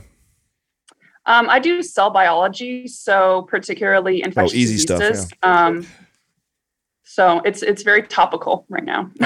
Awesome. Well, good. I'm glad you're doing that. That's we need more scientists in that field. But so practice the lifts every day. Just do that. See how you feel. I think you'll be very surprised. Yeah, thank you. You got it. Thank you for helping me balance my different goals, and obviously much love. Thanks for everything that you guys do and building up this great community. Thanks, Emmy. Thank you. Appreciate it. Thanks. Yeah, dude, fencing's crazy, bro. If you ever watch the competition, It's fun to watch, first of all, it took me a while to figure out who the hell made the point. Like you see them, Well, could you imagine? Sometimes they both stab Could you each other. imagine I'm being like, the wait a minute. intruder and she grabs her fucking sword? Bro, get out of there. You're fucked. She does like some little warm up. But it's the kind that like just skewers you, right? It's not like a slicing. Yeah. You're like, see, you didn't even do anything. You look down. Oh, yeah. Anyway, yeah, you know, she's okay. So, okay, I already know this personality type. PhD student, was a competitive athlete. She's high achiever. Dude. Yeah, very likely to be like, I'll do it all, Right. Sure. and burn herself out. That's why I'm like, look, just go. And I also know like it's harder for somebody with a busy schedule to pick an hour a week to take that out of their schedule versus just 15 minutes a day. You know, Yeah. just go do one lift. That's it. And she said it perfect. On the way to work or on the way to school, I do my lift or two, and then I go back at it. And I think that would be great. No, your advice around that I think is absolutely perfect. My concern with her is that she's also wanting to do it while also get back into fencing. Because I mean, I have this feeling right now. Like I've been saying this for a while. I really want to get back into playing basketball, and I've been telling myself, and I haven't been putting the training in. Mm-hmm. And the truth is, I also want to stay fit and muscular, and so that's been taking enough of my time, just kind of balancing that out. And so I've, passed up on going down and playing ball, even though I really want to, because I know better. Yeah. I know that I'm not putting the work in necessary to really protect myself from not getting hurt. And I know my mentality going into playing that sport is I don't have this like, oh, I'll just kind of play slow with everybody and let everybody whoop my ass. Like, that's not happening, dude. Yeah. So I would prefer her if I could, convince her just to do your advice. Yeah, same. You know what I'm saying? And get fit, get strong, see how you feel. And then just take it from there. Yeah, and then and then if you really then want to also, then we'll add in, let's start adding in some mobility work and some plyometrics and some things to benefit. Adam, you got to start at the elementary, right? That's what I do. I go to my kids' school, I dominate them. I move to the junior high. Just dunk on them. Go to high school. It's levels. What if we totally misunderstood and she said competitive fencing? It's literally people building fences so you could do it the fastest. You imagine that? I didn't imagine it at all.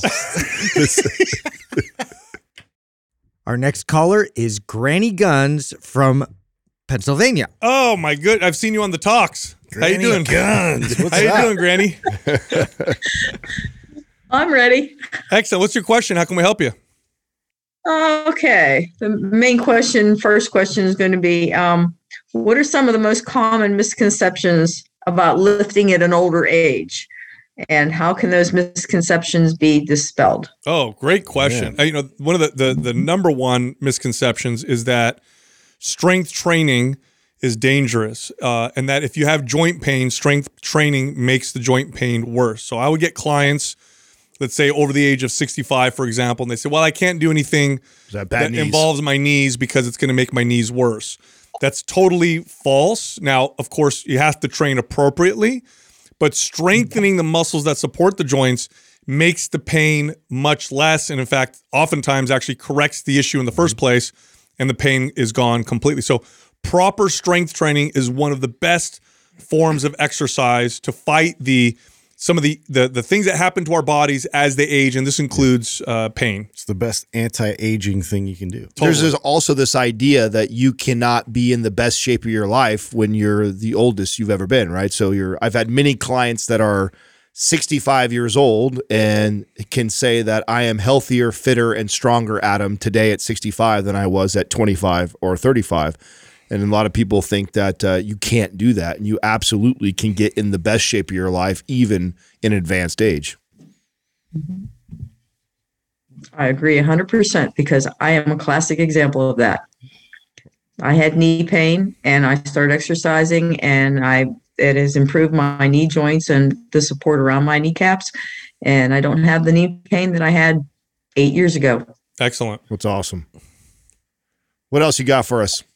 The next question is the benefits of lifting at an older age, which you've already expressed some of physically, but mentally also, and how it can be preventative for some health issues for people at an older age. Oh boy, it's the only form of exercise that has been shown to kind of stop the progression of the amyloid beta plaques that seem to be associated with Alzheimer's. Now, it doesn't. We know it doesn't now. It doesn't cause the symptoms, but there is some kind of a connection. And strength training, there was a study down out of Sydney, Australia, that showed that strength training had the best effects on the brain in that particular context. Also, strength training trains proprioceptive ability better than almost any other form of exercise. So if you think about like running in place, like on a treadmill or riding a bike, you're kind of doing the same movement over and over. Proper strength training involves moving laterally, moving in forward, backwards, rotating, bringing things above your head.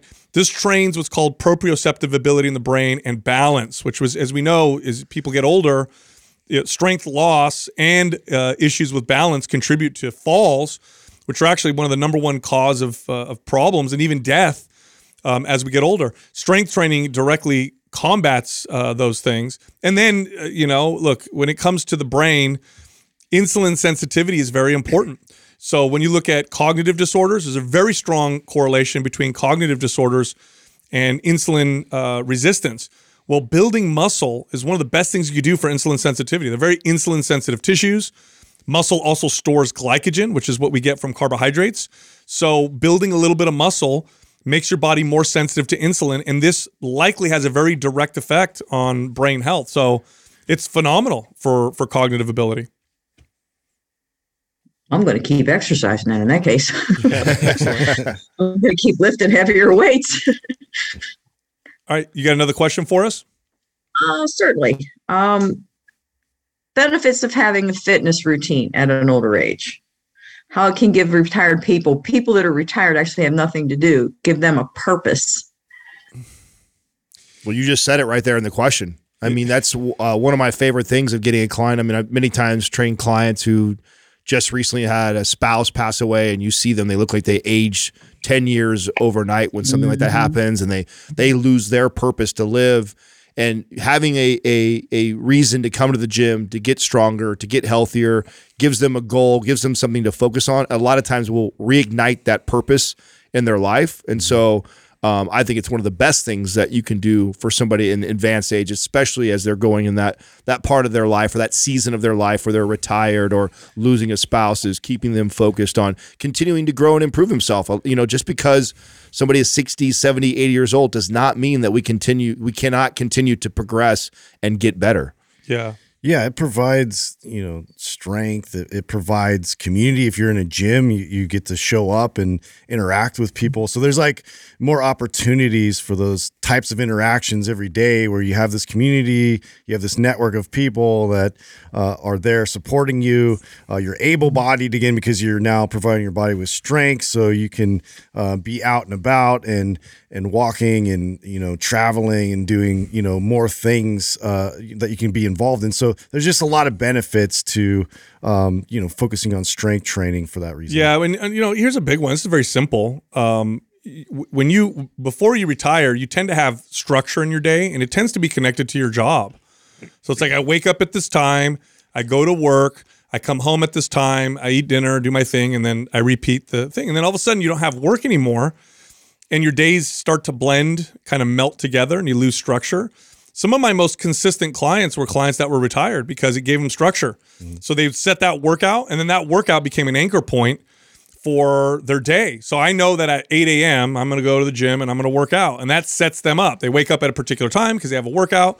Well, now that sets me up for lunch when I meet with my friend, and they develop this schedule, the structure to their day. So, and that's just old advice. It's like when you retire, one of the things that people will tell you to do is to create some structure in your day, like keep structure, even though you don't have to get up for work. Give yourself a time to wake up, a time to go to bed, and things to do in the middle. Otherwise, it just kind of starts to blend together, and it feels like you're aimless. And it increases that libido. Am I right, guys? Very good. All right, you got one more question, I see. Yes, dietary needs for older people, specifically trying to maintain the active lifestyle. What should they focus on in their diet? Not only for physical performance, but mental performance, everything. I mean, in general, what would be the best things that they should focus on to keep healthy and physically active? Yeah, protein first. Protein, actually, it's been shown in studies, a higher protein diet is actually more beneficial as we age, believe it or not. So now that's actually starting to become standard practice, is to advise people as they get older to eat more protein. The other thing I would say is supplementing with creatine is actually quite important for cognitive health and for cellular health. So I would find that when I would have my older clients take 2 or 3 grams of creatine a day, that they would come back and just say, oh man, I just feel better. I feel more energy. I feel sharper. Creatine increases the amount of ATP that our cells have as energy. And that's all the cells. So that's not just your muscle cells, but it's every cell in your body runs off of this energy. So creatine is a very good supplement. And then I would recommend nutrient-dense foods, very, very nutrient-dense foods. Whole eggs are very nutrient-dense. Meat is very nutrient-dense. Fish is very nutrient-dense. Now, of course, there may be some contraindications. So, of course, if your blood lipids are okay, everything looks good, doctor says, everything looks great, I would go for those nutrient-dense foods because nutrient deficiencies are actually quite high in the aging population. It's actually, you start to see these nutrient deficiencies appear in aging populations more often than sometimes you see in the younger populations. And I think it's because they think they need to eat less, they become less active, or I need to cut certain foods out of my diet. And they often tend to be some of the most nutrient-dense foods. So those are the pieces of advice that I would have. Yeah, and to add on to that, my clients, I would always be encouraging to get, blood work done so I could be more specific, right? Because, one client might have an iron deficiency, the other one does not. One client might have a vitamin D deficiency, the other one does not. And those types of supplements are going to be far more beneficial than taking some of the, performance supplements and things like that over the counter. So the generic first advice is keep them on a high protein, whole food type of diet. That's what I'm pushing. And then get blood work done. Let's see if there's any other areas that you're lacking in nutrients. And then we would supplement for those things for overall health. Totally. Is that all your questions? Being on the diet, I just had one more question. I was just thinking about it while you were talking. Bone support in older people. Now, I know our bones deteriorate. They become more fragile. And yes, muscle will help support them. What about dietary supplement for bone support? Yeah. And then the other question I have is getting too much B12 or vitamin D in your system. How is that detrimental for us older folks? Yeah. So let's go back to strengthening your bones. If your muscles are getting stronger, your bones are getting stronger. There's nothing that'll make your bones strong like being physically strong.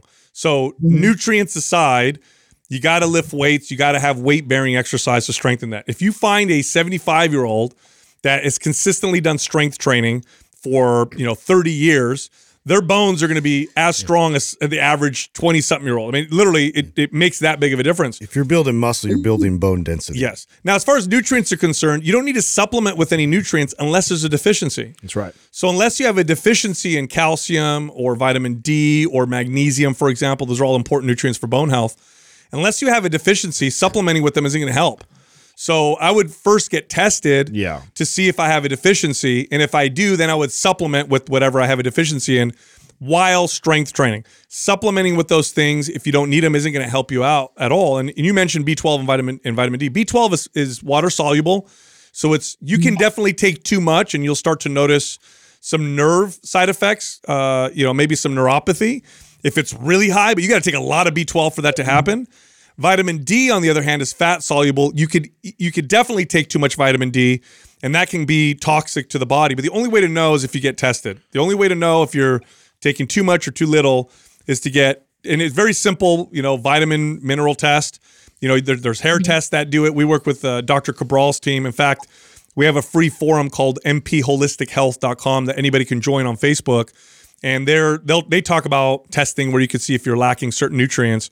But if you're lacking nutrient supplement with them, if you already have them, supplementing with them makes no difference and no sense at all, especially the fat soluble ones because they get stored in the body.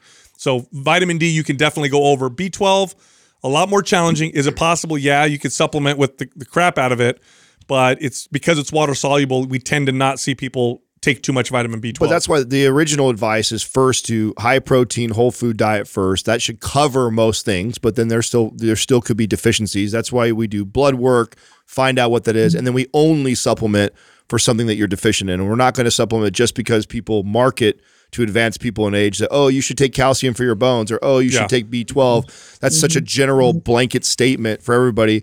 I've had plenty of clients in advanced age that don't need any of that because they have incredible diets. But then I've also had plenty of clients that are in advanced age that need a lot of that supplementation. So it really matters on whether you need it or not and how you've consistently ate over your lifetime, and then finding that out first before we ever recommend a supplement. Yeah, it's like taking your car to the mechanic and the mechanic does zero diagnostics and then tries to fix your car. Like, it doesn't make any sense, right? So you got to get that testing done if you want to supplement the right way.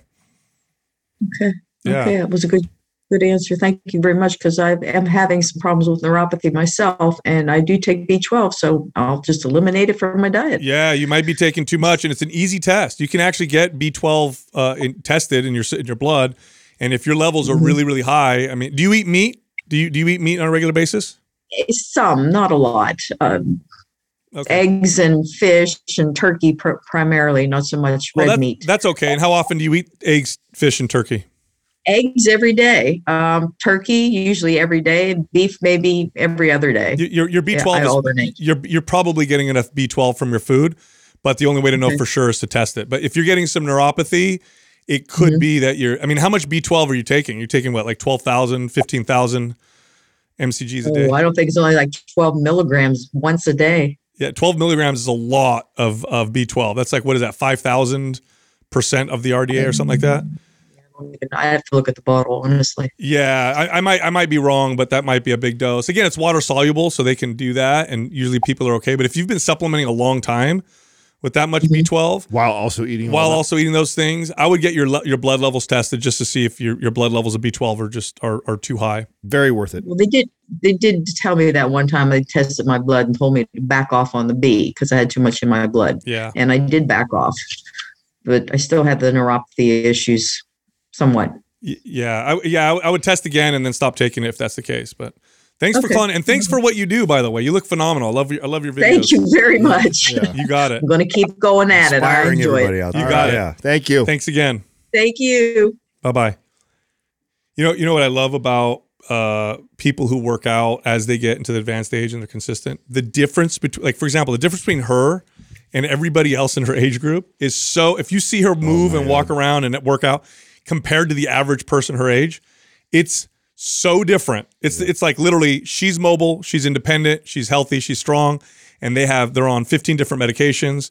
They need help. They can't do everything for themselves. Can't get out of the seat. Yeah. Oh, it's absolutely what I love about her story and people like her is that I believe that she found strength training way late in her life. Mm-hmm. So it's always really cool to see somebody in advanced age be able to say things like, here I am in my 60s and I feel like I'm in the best shape of my life. Like that's phenomenal when you think about that. And it's so counter to what people think. They think like, oh, I'm, my best was when I was in my 20s. And, when you get 30, 40, 50, it's just like, I'll never be like a young kid anymore. Am I too old to work out? You're too old not to work out. Look, if you like our information, head over to mindpumpfree.com and check out our guides. We have guides that can help you with almost any health or fitness goal.